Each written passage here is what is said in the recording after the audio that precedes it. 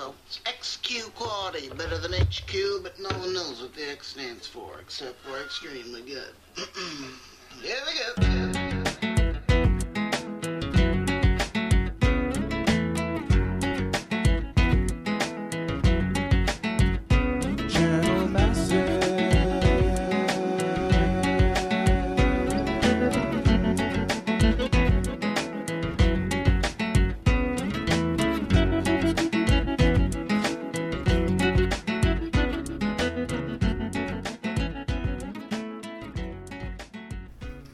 This is episode 267 of Channel Massive.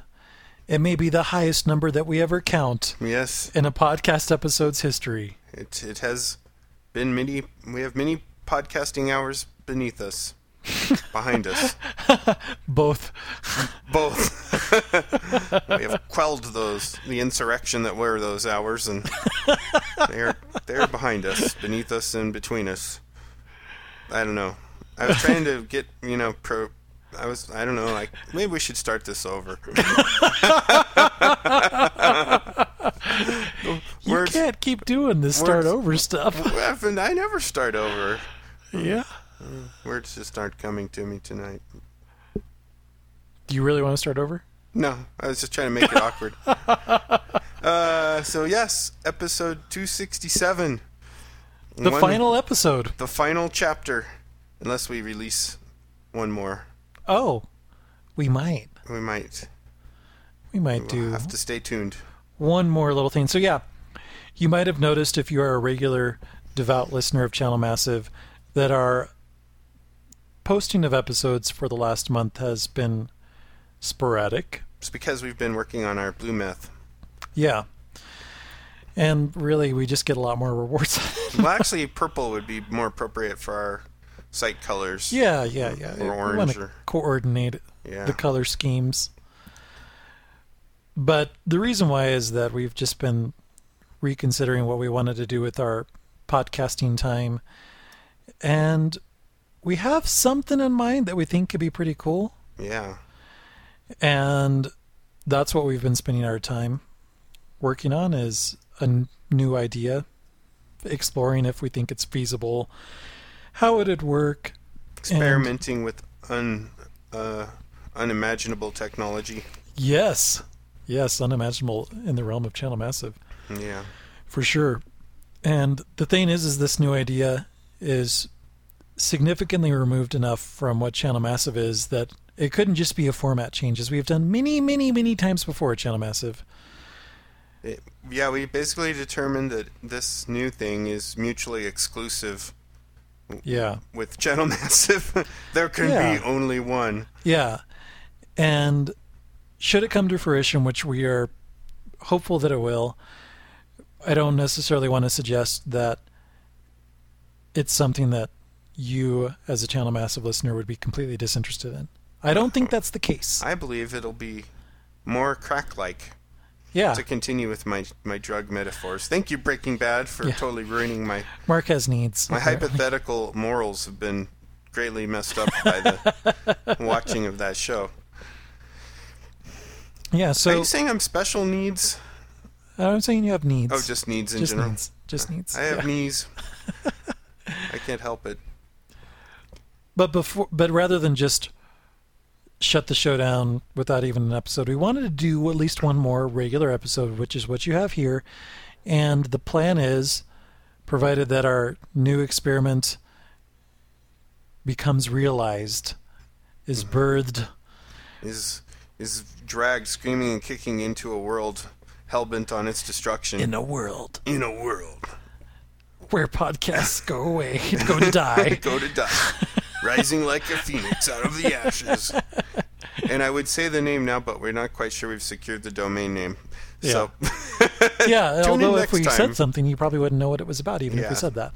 But yeah, so the idea is there will be one more episode, but it won't be a traditional Channel Massive episode. It will be more a promotional and explanatory episode of what's next, and hopefully you'll come join us over there. Yeah, it'll be in case of emergency. Please stay tuned and where to go for podcasting sweet goodness, we hope. Yeah, and I think this will do for us a lot of things that we weren't able to do with Channel Massive. And Yeah.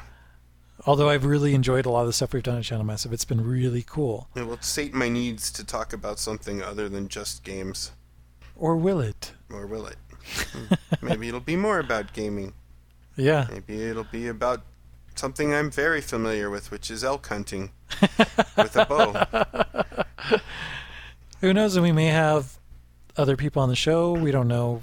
There's just other details that we're There going to could be have to iron midgets out. involved. We're not 100% sure where. Midgets, juggling, Juggling, and fire. porn stars on roller skates. Oh man, you didn't? Did you go there? That would be an ingenious idea.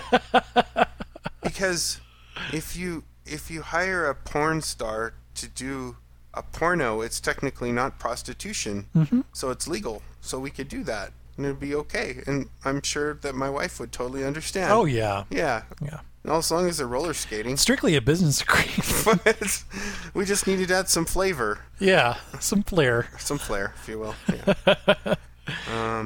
Anyway, we digress. But anyway, that's what we've been cooking up. Yeah, and hopefully that's pleasant to hear for some of you that are like, no, why are you stopping? We're not completely stopping. We're just going to try something different. We're going to try something really different, beyond a format change, and logos have been done. Yeah. Yeah, it's coming together. And in terms of time windows, I would say it's not like next year or anything. I think it's going to be within the next month. Yeah. I would hope, if everything goes well. Yeah. And given what we're trying to do, we may not be able to do everything we want right off the bat. The plan is for it to evolve and become cooler and cooler with each episode. Right. But I don't want to overpromise or even specify what we're thinking about. I want to overpromise and underdeliver. That's kind of where I'm headed. That's what I've learned in the business world is the best strategy. Right. It's and we'll have a story tonight that'll touch on that. Well, via email. We sure will. And something that taps back into Channel Massive history, no less. Yeah. So we're just full of teasers tonight. Yeah. We will deliver the goods. We just want to be really careful and make sure that we don't give out any actual disinformation. Yeah, and we don't want to say something and then like next week we're like, that wasn't a good idea. We don't want to. That was the worst idea we've ever had. Well, except for episode 50, which of course was the worst idea we ever had. But it was so cool still. I loved it. I loved it too. Yeah. We had guest stars and the radio drama and sound effects and yes. It was we did magical. Have guest stars. We did. Yeah. We did. Anyways, so that is our most important piece of housekeeping we wanted to get out of the way in the introduction. Also coming forward in this episode, we're going to tell you about what we've been playing and what the others have been not playing. And then we have some news to get into and an email that we're going to touch on before wrapping up this final episode of Channel Massive. Now, are we sad yet? No. No. Because there's something else to look forward to. Yeah. It's like when you trade in your car. Yeah. And it's like you're like, well, I'll miss the time you stalled out on the interstate and the time the battery died inexplicably after just getting a new one, or the other time that the new tires were so badly aligned that they had bald spots within 2 months. But this new car is pretty sweet, so. Exactly. Yeah. And as soon as I drive it off the lot, it'll lose half its value. So that's another thing to look forward to. And normally we tell you to write in and tell us what you think, and you are actually welcome to do that. Time. It's just not going to show up in an episode. Actually, we could bring it forward if it's, if it's relevant. We could, or if you have questions for us or whatever. Yeah, well, we could give you a personal response. Yeah, we generally do that. Usually anyways. we offshore that to Bangalore, India, and we've been told the quality of the response is really good. We've never actually looked at them or done any quality control, but from what we understand, they are knocking it out of the park for what they are. Yeah. Especially for the amount of money we're paying them. Yeah, so we could actually do it ourselves this time, just this one, just as a favor. Yeah, to you. So if you have any personal questions or comments on the demise of Channel Massive or whatnot, send them into mail MAIL at channelmassive.com. And of course, Stay following us. Maintain following us on Twitter. Yeah. At Channel Massive is our main Twitter handle. My personal handle is at This Is Noah. Mark's is at COMarkM. And we'll probably also mention it there. And Oh, yeah, surely we will. Facebook. the madness will continue for our new idea on Twitter and Facebook as well. Yeah. So there will be all new stuff to check out. New emails, new Twitters, new Facebooks. It's a whole new world. So I was just going to try and sing a song about that, but I figured I'd blow the first note and it'd all be downhill. So I think we're already on the downhill. we are already on the decline. We have already. So you're saying we jumped the shark already within the first 5 minutes of this one? Well, when you start with what could potentially be interpreted as bad news, yeah. Oh yeah. Well, the good news is that we'll do the news now. Yes. And Mark has selected a wonderful menu of headlines A veritable for you. cornucopia of blissfully wonderful news nuggets to And two categories, gaming and gaming. gaming and gaming, but specifically Grand Theft Auto 5. And since we didn't record last week, and since even if we had, we wouldn't have been able to talk about all of it, Yeah. all of Valve's announcements last week about their plans for Steam and the living room, The living room. and what our reactions are to those. Yeah.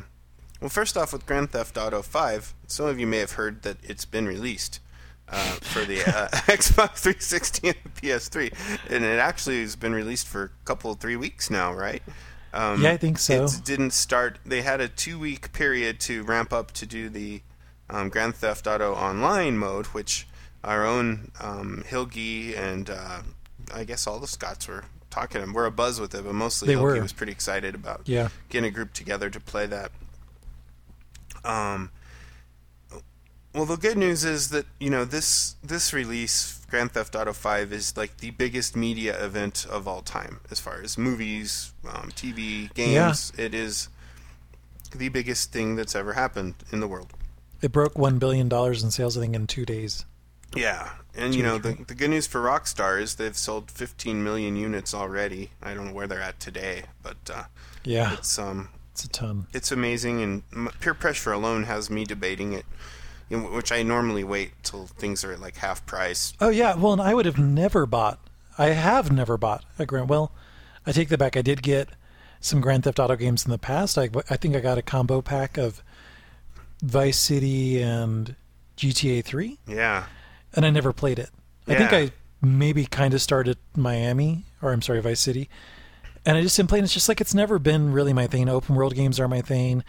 The content, playing a criminal or a thug has never been my thing. because it's so close to what you are in real life that you. Oh yeah, I just you really don't want to go you don't home wanna- and yeah. relive the same things that I do on a day-to-day basis in my Right, video right. games. I want a true escape. Totally makes sense. Yeah, But the thing is my friends at work had just told me so many hilarious Yeah. stories of what they were doing in the game. And I have to admit, from a game design perspective, hearing about 3 simultaneous protagonists, being able to dynamically switch between them at any time, they're all doing their own thing, they all have their own missions, and then they also weave into a greater storyline. That sounded so cool. Well, and what's crazy is those guys have their own thing going on when you're not in control of them. So when you switch Yeah. to them, They're you in can the middle find of them in something. awkward situations, like being chased by the cops or Yeah. who knows what, So And where it all comes together is when you get to play those heist sequences yeah, where you have to plan everything out. There's a whole series of quests or missions, whatever you'd like to call it, just to research the place, to acquire all the things that you need. I've actually just started the first heist, which required doing some photographic surveillance, and then actually casing out the joint from the inside. And now I have to do additional missions to get a getaway van. I have to decide which people I'm going to hire Oh, wow. as accomplices, whether I'm going to go in shooting everything or if I'm going to go in and try to be sneaky. And there's just all these different quests that you have to do that before you even actually do it. And then once it actually happens, you're able to switch between the 2 different people or 3 different people. It's so cool. And after all of that, it just finally built up, and I'm like, all right, I got to get it. And I have actually really been enjoying it. I've put a bunch of hours into it. It's not my favorite game or the most fun game of all time, but have you tried it's the well online done. aspect yet, or just all single that I player? haven't. I've only been playing single player. I also finally broke down and got a Wii U, and so I've been splitting my time between Grand Theft Auto 5, Wii U, and 3DS, and the games that we're playing on PC, which of course we'll be talking about in this episode. Right. But overall, the game is really great. There are load time, even in single player, I understand, is amazing. Are you doing PS3 or Xbox? I'm on the 360. Okay. The game does take... You have to... on the 360, it comes on 2 discs, and it's a mandatory installation of the first disc, which is like 7.6 or 7.7 gigabytes. Wow, it's huge. So that goes onto your hard drive, and then the second disc, you just play off of that. When you start up the game, it takes about 2 to 3 minutes of loading before it starts, and then after that, there's no loading. Oh, that's really cool. Or the loading's really minimal. So I guess most of what we were talking about was the good news in selling 15 million units. And I even bought the game, and I've been enjoying it. Yeah. And there was all this anticipation. I was even just talking to a dude at the GameStop yesterday. He's like, man, I can't wait to try out the online. There's just been all this, like, online's going to happen. It's going to be so amazing. The promotional trailers just look so cool. It's like a console MMO in ways that you can make your own character. The character creation, I don't know if you knew about this, Mark. I just found out about this from the GameStop clerk.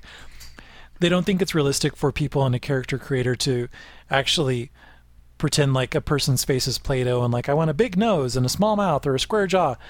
Instead, you actually pick what your grandparents would look like, and then you pick which character people would be your parents, and then the game comes up with the look for your character really based off unique. of that. And then you also spell out what your character's daily schedule is.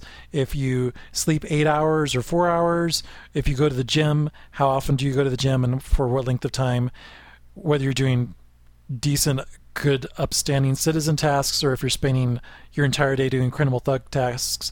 All of that will impact how your character dresses and what they facially look like. Oh, that's really cool.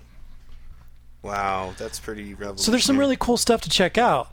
However, even with that 2-week buffer time or 3-week, they whatever, were not prepared, as Illidan would say.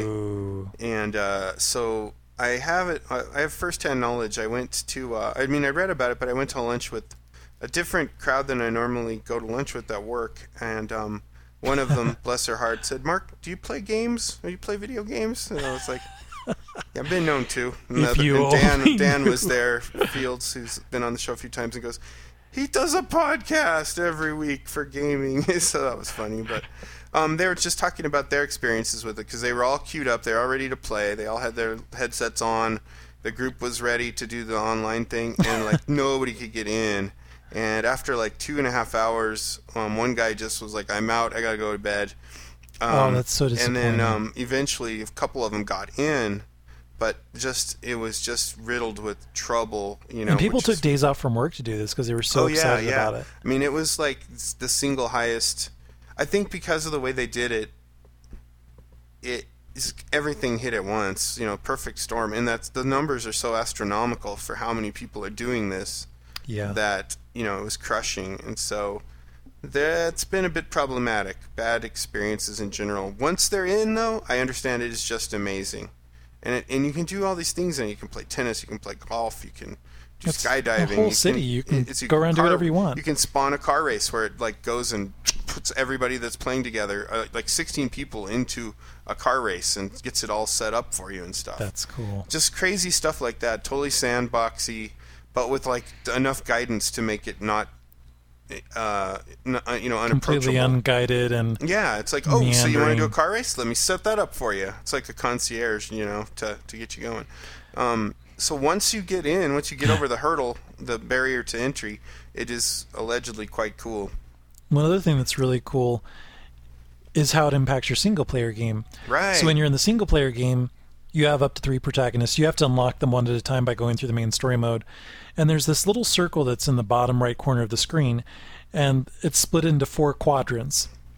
The top 3 are the main protagonists. And so you hold down the left... I think you hold down left on the directional pad, and then you push up, left, or right with the right thumbstick, and you select whichever protagonist you want to play as, and then it like does this cool jumps out to satellite view over the Earth and jumps back down to whoever you've selected. Right. But I've wondered, I'm like, well, who's going to be in the bottom quadrant? Is it going to be NPCs? It's actually the character that you create for the online mode. Which is too He's cool. running around in the city when you're not, or After she. You've created them. Yeah, when you're not playing them, and you can actually check in on them and see what they're doing. So cool. Yeah. It's such a cool, like, Sims kind of thing, like, idea, you know? Like, they've really taken a lot of concepts, put them together, and by all reports, it's pretty sweet. It's short of just their dealing with load issues. Now, they have a patch coming out to allegedly fix this for both the 360 and the PS3. And I think, when is that coming out? I think it's coming out... I actually closed my link to it. Well, I feel like there was a patch that came out recently, but I'm not sure if it's the one that's going to take care of specifically. Oh, it's tomorrow. Yes. This one's coming out, well, it'll be a few days ago if you're listening to this, but October 4th the patch was supposed to come out. All right, cool. So yeah, maybe I'll try it online this weekend. And it's specifically targeted at GTA Online. So that's really good news. I understand the graphics look just great on it. They are really, really well done. And the radio stations, there's 17 radio stations. They always were good with radio stations. It's more than they've ever had. They originally started out, I was reading a really great feature story about music in this game over on Polygon.com. They originally started out trying to get 900 different songs licensed. Good Lord. For the radio stations, and they're like, oh, this might be a little bit too much, so they narrowed it down to 230 or That's 220. all? Just and split it across these radio stations, and there's so many great stations that you can just listen to. The lighting's well done, the character models are good, there's so many different cars, and the landmass alone, just the map, is massive. Yeah. That's what Now it's, as far as being critically acclaimed or panned, it's got a 97 on Metacritic right now. Yeah, it received a ton of 10 out of 10 or 100% scores with only a few naysayers. Yeah. And there's definitely some content and there's some valid criticisms of the game, whether it's this really notorious torture scene, which I'm not looking forward to getting to at some point. That's part of the main story campaign. I heard something about that, yeah. Or how women are represented and interacted with in the game. They're all pretty much just crazy, or they're bitchy, or they're just objectified. Not very great. Now, how is that not realistic? Just kidding, in my ladies. house, I want to tell you how the rule is. Completely joking. Yeah. Yeah, that is disturbing. Yeah. But, we're seeing it with a lot of these games, and or Microsoft press conferences. It seems to the objectification of women seems to be running a bit rampant, and that's too bad. Especially considering the base that's probably playing this game. I mean, there's a lot of us more mature gamers, but there's also a lot of youngsters that have managed to lure their soccer moms into taking them to their local store. And so to think that you've got like adolescents and stuff like. There's these horrible stories that I hear from my coworker about. He's like, yeah, I walked in and my son was playing it, and there's this straight up sex scene going on. Like this crude sex scene, and he's like, what are you doing? And he's like, it's not me, it's the game, I'm not controlling it. I got this from you, Daddy, it's your weed. Oh, sorry. And he's like, well, you're lucky your mom's not here to see this, because she wasn't, but there's been some things that she's seen, and she's like, what the hell type of game is this? Because she actually called him up, like, hey, your son wants me to get this game, do you think it's okay for me to get it for him? He's like, yeah, it's fine. So she got it for him, but then she's been seeing more and more of it. That's just like, oh, man. Oh, no. And then I have another friend who... He's like, yeah, it was awesome. I was at the strip bar, and then I had this naked girl dancing in front of me, and I'm like, hey, look. And she's like, you're disgusting. And then he's like, and then like a couple minutes later, I got two naked girls there dancing. I'm like, hey, look at it now. And my girlfriend's like, what the hell? You're just disgusting. I don't know why you're playing that game. look now. I wonder why she would be offended by that. Yeah, seriously. Yeah. Well, hopefully he's ready for some celibacy. Yeah, you do hear a lot of stories like that. He should, the guy with the son, he should just steer him towards Mass Effect 1, since we know that's a sex simulator. That thing is so tame compared to this game. I know, game. Right? I mean, comparatively. And the level of stuff they're doing, whether it's violent or sexual, language, just general scenarios, it's so far beyond what they did in previous Grand Theft Autos. Right. I mean, this is based on a friend of mine who's played all the games. He's like, this is so much more over the top than anything they've ever done, and it's not getting nearly the same amount of scrutiny or knee-jerk reactions or being burned up in the press that the other ones did. I guess we've just become jaded now. We're like, well, there's only, well, I don't even know what 8 million underage kids playing it. Yeah, it's no big deal. It's not quite a critical mass yet. But yeah, there you have it. It appears to be a bit of a phenomenon, and a bit of a failure on the online mode, but hopefully they'll get that patched up soon. Yeah, and I like I say, once people are, it's the typical thing. I mean, it's like so many MMOs. MMOs run into that. I just expect it in the first few weeks for there to be issues. Yeah. I can't imagine with a 15 million ramping up an infrastructure to support that all at once across 2 platforms that there wouldn't be a hiccup here or there. And it's actually had an impact on other online games, because my buddy with the kid, he's also starting his own instance of the single player campaign.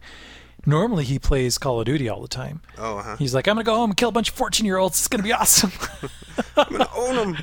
And he's like, I went in. He's like, and normally I can get into a match within seconds. And this time it's like there were no matches. Wow. And this is before the online launched.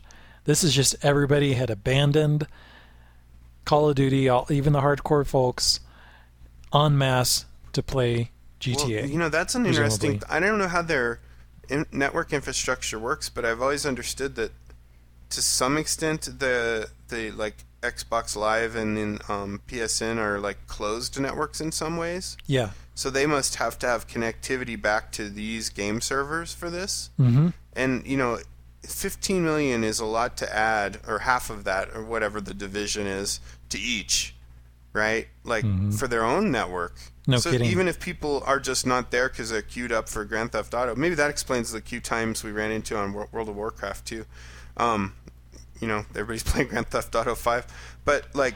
That's true. But yeah. even then, like, just all the people that are playing that maybe weren't always playing online, that were playing like single player or something, but now all of a sudden all that data has got to go through. Half of it's going through the Xbox Live network, half of it's going through the PSN network. I mean, it could expose infrastructure problems in both of those as well.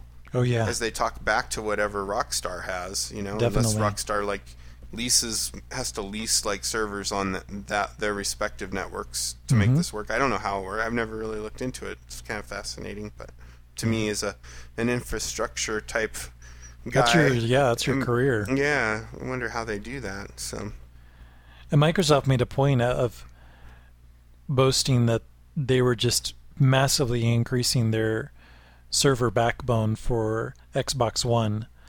And we're just going to really take it up another level to ensure that the multiplayer community had the best of the best. That's cool.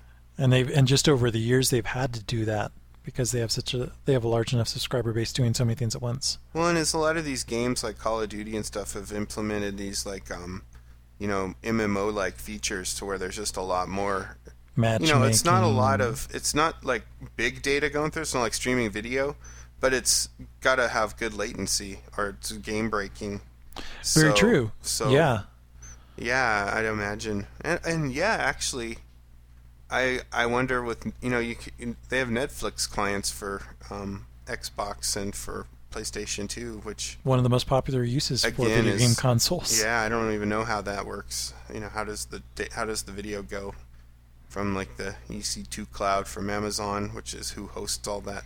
You can always tell when Amazon has a problem because Reddit's down and Netflix is all slow.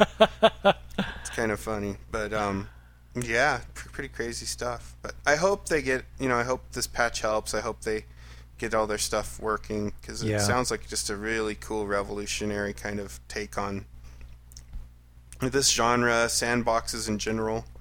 Mm-hmm. And it's once the price point's right, I'll jump into. So excellent. Just not ready yet. Well, let's talk about what Valve's plans are. Do you think you'll ever jump into that stuff? Well, yeah. I mean, I'm so PC gamer oriented, and that's something that GTA will never be on. They said they have no plans to port GTA 5 to PC. Yeah, I saw the petition. It's crazy though because all the other GTAs are on the PC. Yeah, you'd think it'd be only a matter of time, but maybe they don't need to. I have them for Steam. I have them all up till now. So what we're getting at is last week Valve had a 3-part announcement spread across Monday, Wednesday, and Friday. And by the time you're listening to this, it was almost 2 weeks ago, presuming that this posts on Monday, October 7th. 7th. Doing the quick math. Yeah. But the first day on Monday, they talked about their new Steam OS, which is going to be a massive upgrade or a massive step forward from the big picture mode that launched last year. It's really a concept that allows any box manufacturer out there to have a Linux-based Steam OS that they can put into a custom PC or a console-like PC. With everything they can possibly do to optimize it for video game performance. Yeah, it's kind of like Google's approach of making an OS for smartphones. Which, when I heard about Android, when Google first started talking about it, I was like, man, that seems like crazy. Like a Linux distribution, they're going to base it on Linux with Java. I was like, God, there's no way that's going to work out that well. When I first heard about it, yeah, and now look at it with all the market share they have, and like Linux now is the most predominant OS there is now because of that. I mean, it's everywhere. It's crazy to think. Who would have thought, right? Yeah. When people were calling it a toy operating system and saying it'll never be, relevant in any way, shape, or form other than as a science experiment, and now it's like taking over the world. Yeah, very true. The second announcement after that was because everybody's like, "Oh, well, that's it." Yeah. But they're like, "Wait, we thought they were going to talk about a Steam box." And on the Monday announcement, they're like, "There is no Steam box because we want any hardware manufacturer to be able to make a Steam box, so we don't have a specific one." We have a Steam OS. Yeah, and that's what Wednesday was all about. Well, there is a Steam box. We have a prototype that you can sign up for to receive in a beta exercise, but there's also going to be the first Steam machines, which is what they were calling them. Steam machines will be coming out next year in 2014 from a variety of console manufacturers, but there's also a prototype specifically from Valve that they'd been working on. And that was what Wednesday was about. And then Friday was the actual interface with these machines. Valve's suggested interface, at least, its own revolutionary type of game controller that's supposed to work for any existing game in the Steam library that is traditionally controlled with just a mouse or a mouse and a keyboard. That's a tall order, especially since this controller doesn't have a keyboard. Yeah, it's crazy. And the controller is... I mean, a lot of people are freaking out on it because it doesn't have the traditional, twin thumbsticks, which has been for years kind of become the standard, right? Yeah, exactly. Or at least a thumbstick and a directional pad. I mean, instead it's these two kind of weird touch-sensitive surfaces. Yeah, circle pads of some sort. Some kind of haptic feedback thing going on. And then there's like a center screen thing, touch screen in the middle. Yes. Yes, and then there's little... On the interior edges around the two circular touch pads, there are additional little small buttons that are meant to replicate, I think, Q, A, E, and D or something like that. It's going to be so weird. That being said, I think because it is such a no-brainer, as you were talking about earlier before we started the show, the Xbox 360 controller is kind of like the pinnacle of mankind's game controller development at this point. It would be such a no-brainer to say just use those, like the USB ones or something. Or, yeah, totally. Or to generate their own that's just nothing but a knockoff, Yeah. It makes me think they must have something really cool going on with this controller they've come up with. That I almost think it's legitimate just because it is different. Mm-hmm. So I'm kind of curious to see how that thing plays out. I remember when I first looked at it, and I remember seeing a rumor prior to seeing this design that you could actually pop those little circular surfaces out and drop-in joysticks, drop-in Oh, wow. button configurations. It was a customizable controller was what Right. was being suggested. And I was looking, I'm like, is that where you pop the discs out and you actually put a stick in there? Because that's really weird. Right. But it's not. That's actually, these circular touch pads are meant to replicate the finesse and the precision of using a mouse in a way that a standard controller apparently cannot. Right. And since it's not rigidly set to north, south, east, west, or even 8 directions, that's what really gives it the ability to be so finely precise. And I think I had an experience with there's a iPhone / Droid app from Atari. It's like a bunch of their games combined into like a virtual arcade. And you can like slowly unlock the entire library by paying, in-app purchases and all that great stuff. But the one it comes with is Missile Command. And when you see the controller, it's actually, it's for mobile, so it's on the little touch screen, and it's just like a virtual trackball. And I was like, oh, that's going to suck, you know? Like, instantly I was like... Because there's no tactile feedback. Right, and it just... Well, the way they've got that thing programmed, it is so natural that you find yourself doing with your finger what you normally do with your hand to move the trackball, different velocities and everything. It's so well done and simulated that you're actually, like, you come out of it amazed that they got it so right, the feel. So it seems like if they do it right with enough resolution and everything and get the feel right, it could be legitimate. We'll see. Yeah, and it's interesting you mentioned resolution because that's the exact terminology that Valve was using to describe this. They are dual trackpads that are high resolution. And I've never heard of it being described as high resolution, a touchpad as having high resolution, but I guess it makes sense because that explains how it's so precise. Right, yeah, it's got to be able to discern. But if you're trying to represent WASD, which are strictly digital, they're not analog in any way, on the circular trackpad, that's where I'm skeptical that this is superior because there are no clear divisions or delineations on these trackpads.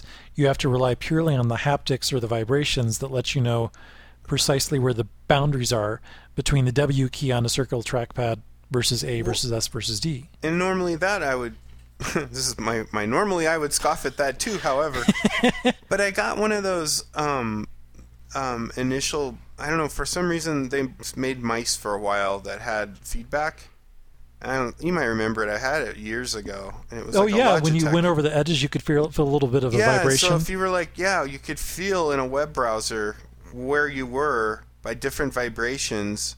It would vibrate when you went over links. It would vibrate when you went over the edge of the browser window. Yeah. And after a while, at first you were like, that's weird. After a while, you got so used to it, you knew where you were.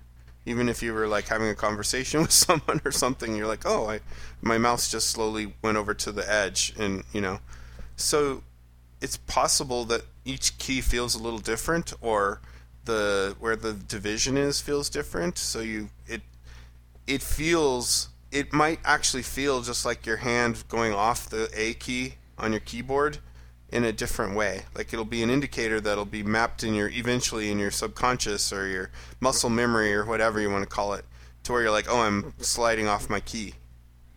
Yeah. It's possible. And they're I don't want to give them too claiming much credit, they have very advanced haptic feedback. Yeah. That's much more than just an unbalanced weight rotating on an axis. Yeah. It's something that is so elaborate that the trackpads themselves can act as speakers, which I think is kind of a funny I guess that makes sense.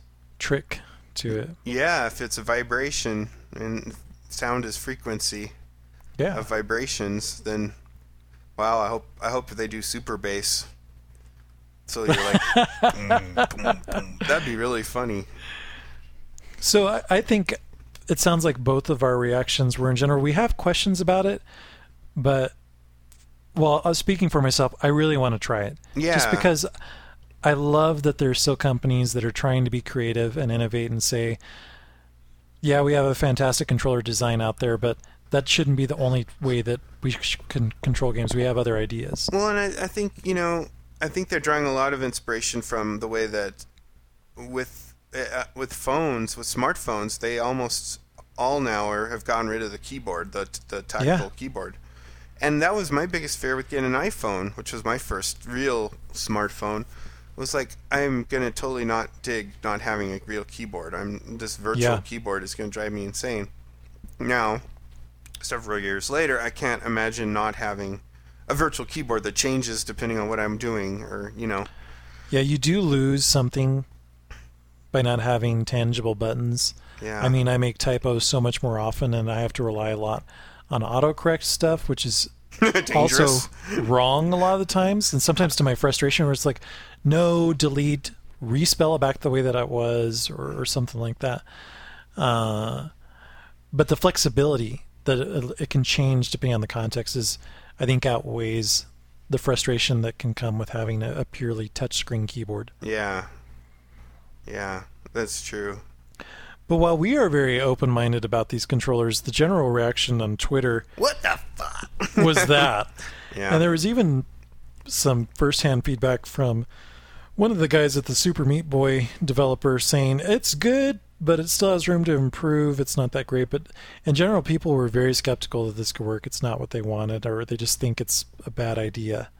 In general, I want to try it before I want to judgment. try it out. I want to give it a chance because I think, I hate FPS games with a traditional controller, and most of my Steam library is FPS games. Yeah. And I like the mouse because it's much more twitchy, and you can get from here to there. That you don't have to have like some algorithm that guesses where you're trying to shoot and makes it accurate. You actually put the crosshair where you want with an FPS with a computer. Mm-hmm. I suppose you could do that with a mouse. A traditional controller, but it takes so damn long to get where you need to be. Yeah. It's just not. And so if this thing solves that, if it solves, like, if you can get like virtual different layouts or something depending on what game you're playing to make it work, I think more power to them. But I don't think they could get by with a regular joystick. I think what they could get by with if they don't go this route is like a gamepad, a keyboard, and a mouse. And most of what you do would be with the controller, but not all. You know what I mean? And nobody, that's not what you want on the couch. You don't want a keyboard and a mouse on your couch. Well, I don't. No. I don't know how you make that work. And I still am also a little skeptical how this could work with a strategy game. Yeah. I don't think it could work with an MMO. Anything that's got a whole taskbar of buttons that goes from 1 all the way to the equal symbol, like 11 or 12 different buttons. How would you do it with, like World of Warcraft, which you wouldn't be able to do it quickly. A bit of an example, but it's a bit of a stretch, but yeah, there are only 4 buttons in addition to the trackpads. And there's also some shoulder triggers to take that back. And then there's the touch screen, which is customizable, but yeah.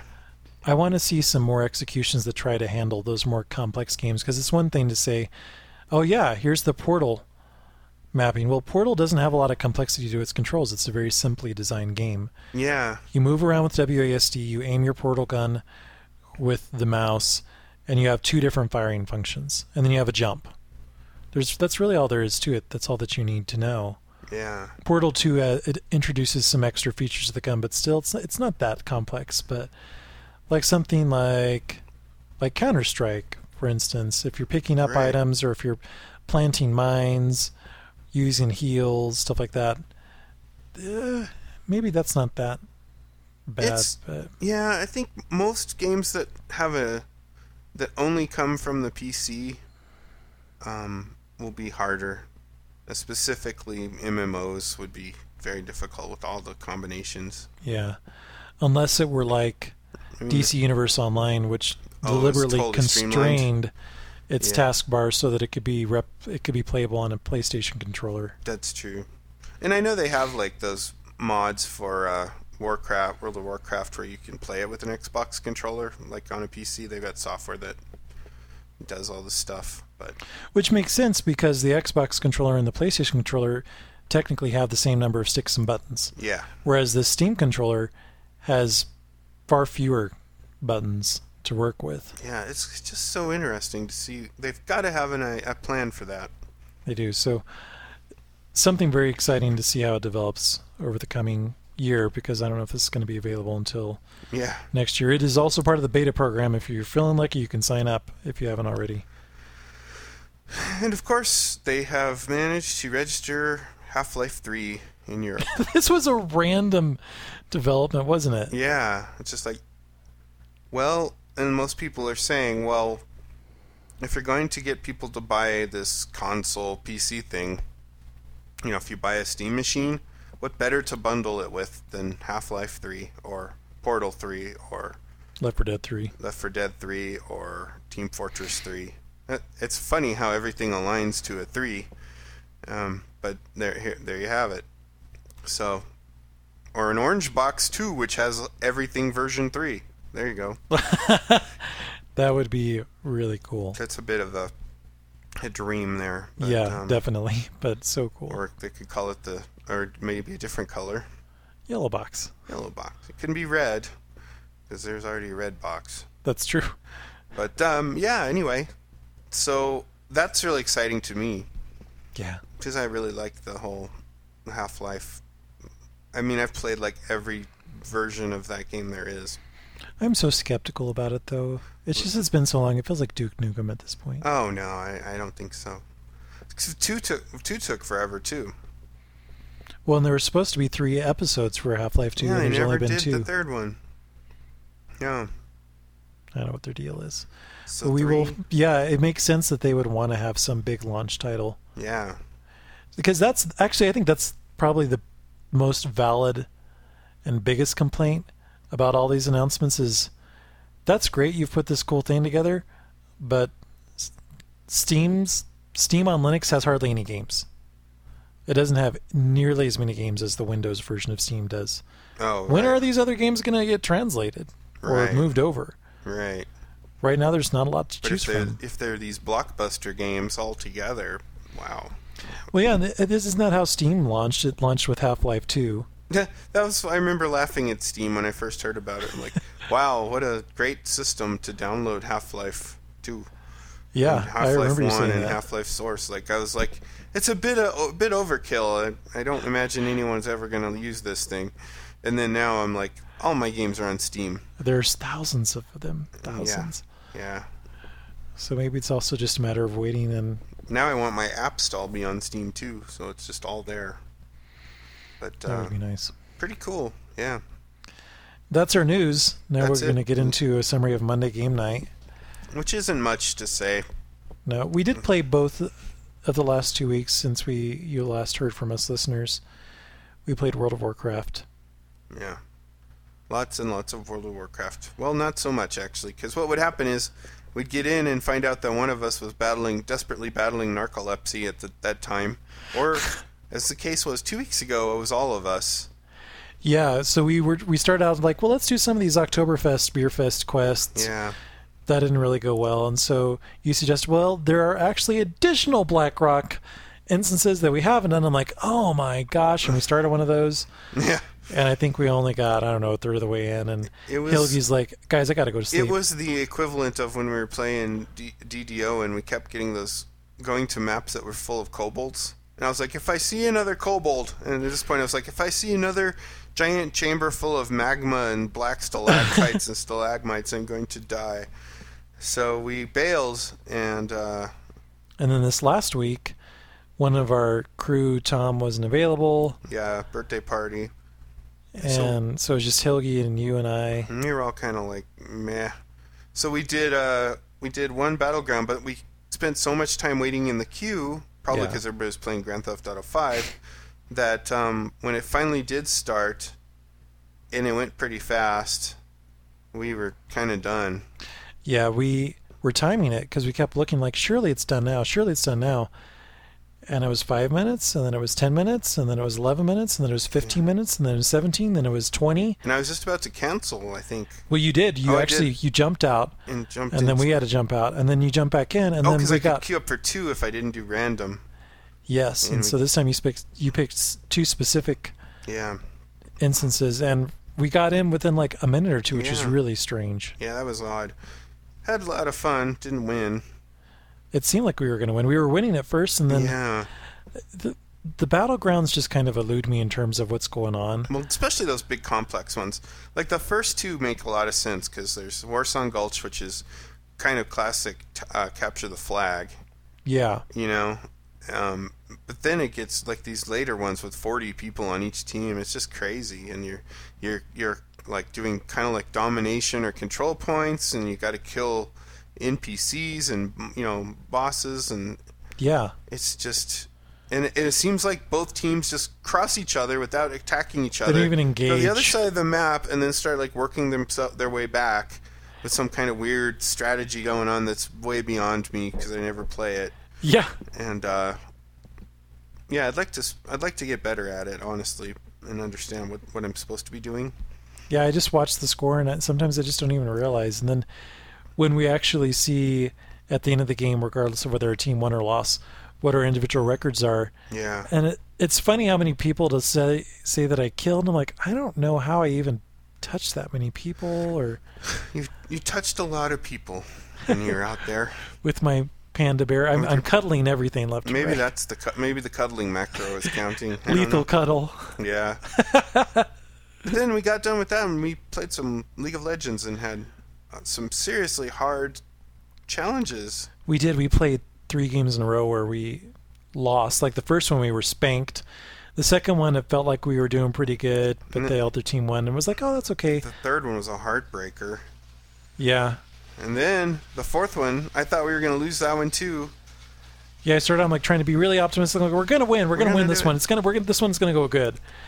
And we started out pretty good, and then we just tanked. Tanked not in the gaming sense, but in the performance sense. We just did really poorly. And I started getting real sorry. I'm like, we're going to lose this one too. I'm so over this game. And then it started turning around. We started distracting them. We started getting the team off of our side of the map. I tell you what, the Wolf Brothers have always told us that there's no strategy in the Dominion mode of League of Legends, which is what Mark and I prefer to play. But I feel like there is. It's much quicker. It's much less formulaic. Yeah. You have to think on your feet. It's not as complex, but it's definitely there and pretty strong. Yeah, you have to. It's much more tactical. It is way tactical, and it's like there's a lot of reactions, especially in your builds, because you're getting money so fast and everything that you can see somebody going like all AD, or all AP, and you can tell kind of what they're going for, and if you don't get armor. And you don't have any time to think about it. You're like, okay, the majority of my opponents are, they're not tanky. They're totally squishy, but their alpha strike is just destroying me. So you make a decision to get armor or something. And you have to stick with it. Whereas I think when you're doing the 5v5 one, because the money comes in so slow, you can be more deliberate and you can take your time.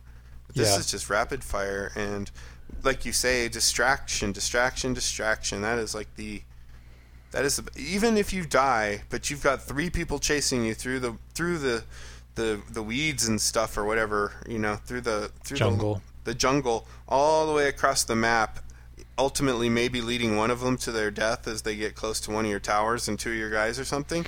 That's a win, even if you die. Provided that the rest of your team is going and capturing the towers. Assuming the rest of your team's not like standing in the base picking their butt or something. But if they're actually, if you got a team where everybody's distracting, that time the other team wasted makes all the difference. Oh yeah. So I think we're kind of starting to get. There is some nuance to it. It's just so fast paced that it seems like maybe it's not a strategy, but it is. Yeah, and I think all the modes. Whether it's all random, all mid, which I find to be really difficult to grasp, unfortunately, or Dominion, or the classic Summoner's Rift 5 versus 5. Which I've been playing more of that lately, too, because I've been playing Kayle so much, and really fun with her to just destroy massive amounts of minions. Be it the creeps on the battlefield or the guys that are guarding little runes for power-ups or what have you. I actually enjoy that quite a bit. So that's been different because you realize how slow-paced that is. Yeah, and I think that's really my only complaint is that it could take anywhere from 30 minutes, which is way short and uncommon, to an hour and a half. Oh, I've been in an hour and a half one a few times. That's, yeah. Sometimes if like, you don't I win just one of wanted to those, stop. If you lose a 15 to 20 minute one, that's okay. But if you lose an hour and a half one, that's a heartbreaker. I mean, that is like just... You have to rethink your life at that point. You're like, I should have tried better in high school so I could have gone into a better college. But yeah, like that last game that we played of Dominion on Monday night, it was really down to the final moments. We had come back from a deficiency, so the game ticks down from 500 points to 0, and whoever hits 0 loses. And originally the opposing team had over 400 points, and we had 200, 150. Yeah. We managed to come back, and actually they fell below us, and they were at 60 or something, and we were at 100. And then in the final moments, it was like 19 versus 15 points left, and we were just struggling to have the majority of points held because you have to have a majority of the 5 points held in order to suck life out of the other team. Right. And I remember you and I running, like, we got to get that one over on the other side of the map. They're all distracted. They're all the other team's somewhere else. And it was really just down to the second, and somehow we pulled it off. And it was just such an adrenaline rush, and it felt like such an important victory. It was. We were both like, "Argh!" Yeah. It was like, one of my great. favorite moments from gaming. Yeah, it was a good in the one. recent It was such year. a close battle, and I thought all hope was lost, but our pug came together. Yes, it did. We triumphed over adversity. Yeah. So the game has its claws in us yet again. Yes, it does. But it's not necessarily a bad thing, because it's just like riding a bike. You get back into it, and it's like, oh, this is so much fun. Well, we got some feedback, too. Yeah, let's head into that. We got a couple emails. You going to take a guess at how to pronounce this name? I'm going to say it's Sadiq. That's what I was thinking, too. Yeah. I guess I'll handle the first one, since the second one is going to be very difficult to read. So Sadiq writes in, "Hi guys, been a listener way back when you guys had the 4 original hosts. Wow, that's like the golden age. No kidding. Thanks for keeping us all entertained and lolling," as in laughing out loud. "By the way, War is shutting down. Any thoughts on that? Keep churning out the shows, and thanks for the great entertainment. Sadiq from Singapore." Well, so we won't be slinging out any more of these shows, but we will be... Much like Warhammer. Yeah, much like Warhammer. Although we didn't lose a contract, which seems to be the crux of the issue with Warhammer, is that Mythic has lost their contract for the Warhammer. With Games Workshop, they're no longer affiliated with Games Workshop. Their IP, yeah. So normally, when you see something like this, you're like, those idiots, why would they shut it down? It was fine as a free-to-play, as long as it was making any money, But there's really nowhere to go here. Yeah, and the game wasn't even free-to-play. There's this really interesting blog post from the producer of the game over on Warhammer Online's main website, where she mentioned several things that had been developed. They were all either fully developed, or they still needed to be tested, whether it was 2 new Dwarven cities were ready, but they needed to be updated. There was, of course, their MOBA, Wrath of Heroes, that never got out of beta. Right. There was an iPhone app that they never got launched. And there was a fully free-to-play version of the game that they were going to launch in Asia. Never came out. And I'm not sure how much of this is they decided not to renew the contract. Maybe EA said, we don't want to spend the money on this contract. Yeah. Or Games Workshop's like, you know what? You aren't doing anything for us anymore, guys. We're going to go take our license somewhere else. This is not happening or helping. So yeah, our thoughts are, my thoughts are, it's kind of, there's nothing that can get them out of this situation. No. But I am bummed to see it because I did enjoy my time in Warhammer.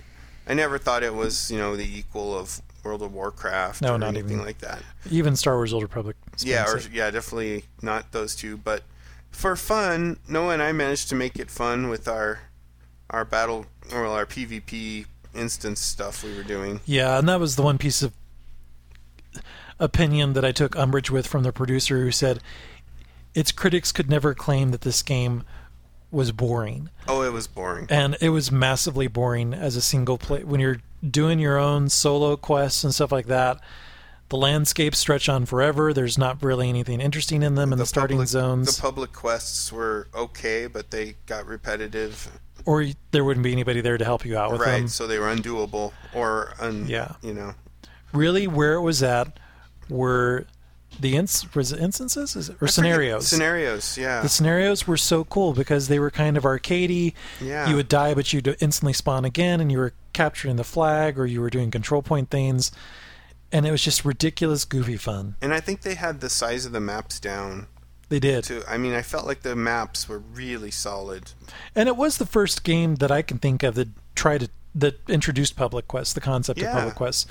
And when they worked, they were cool, that you could just organically jump into a team objective without having to formally sign up or join a team. Yeah. With other strangers, you're working on something together and you accomplish something that changes the environment, or you get experience points.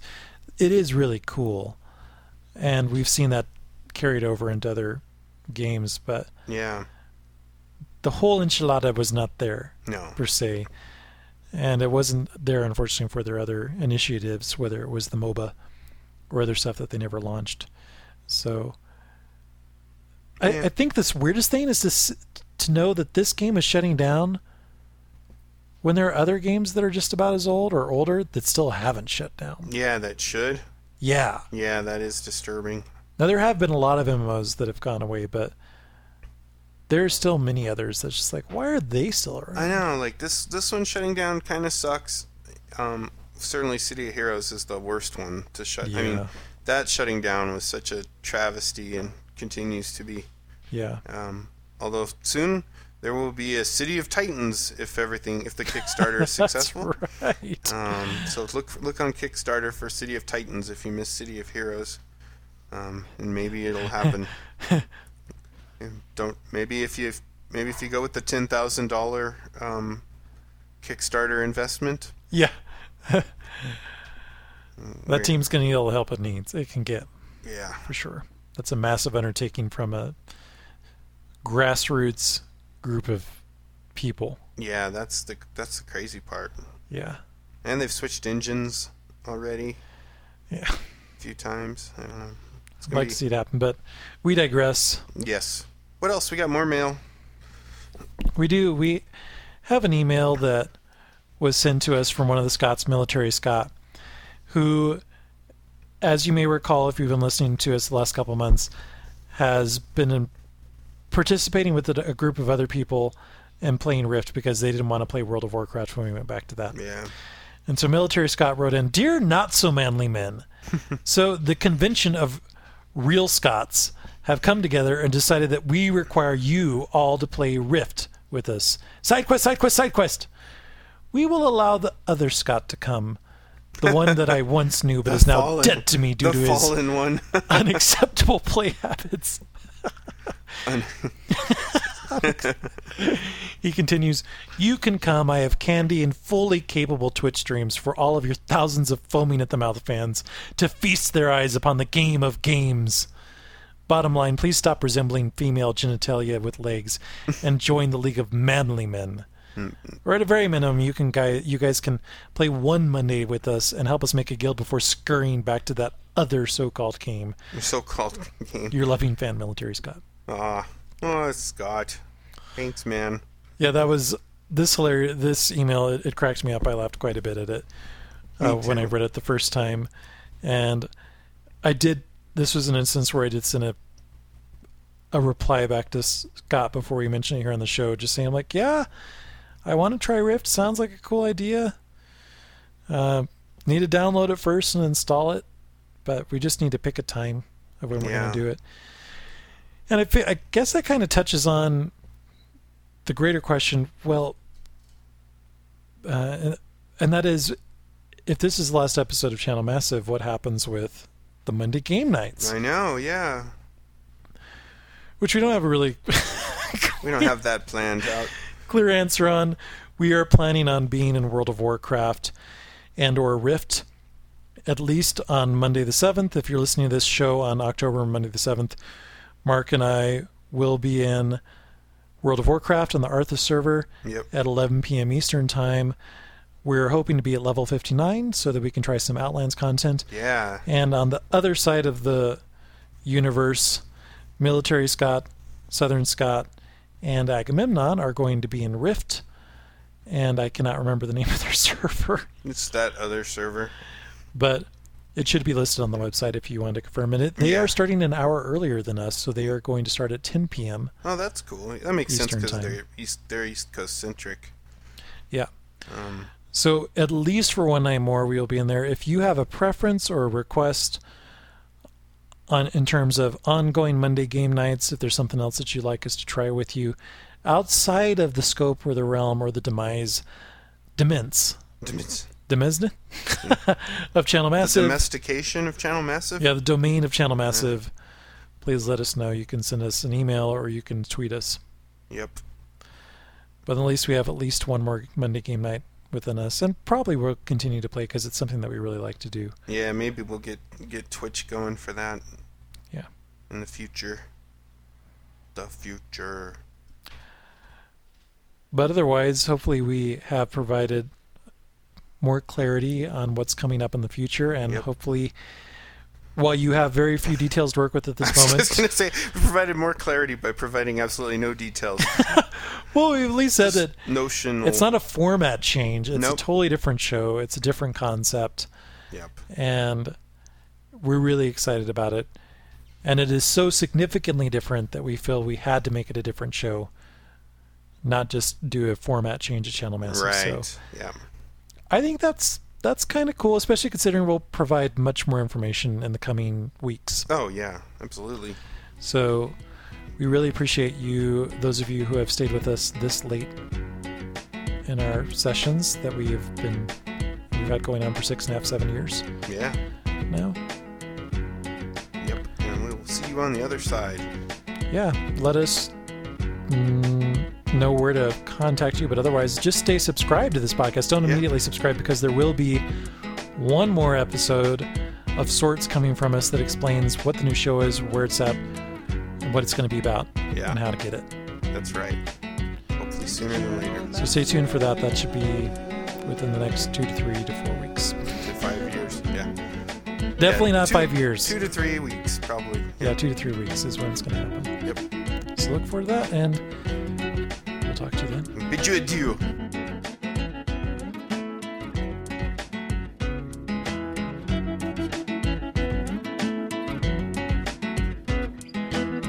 Best podcast.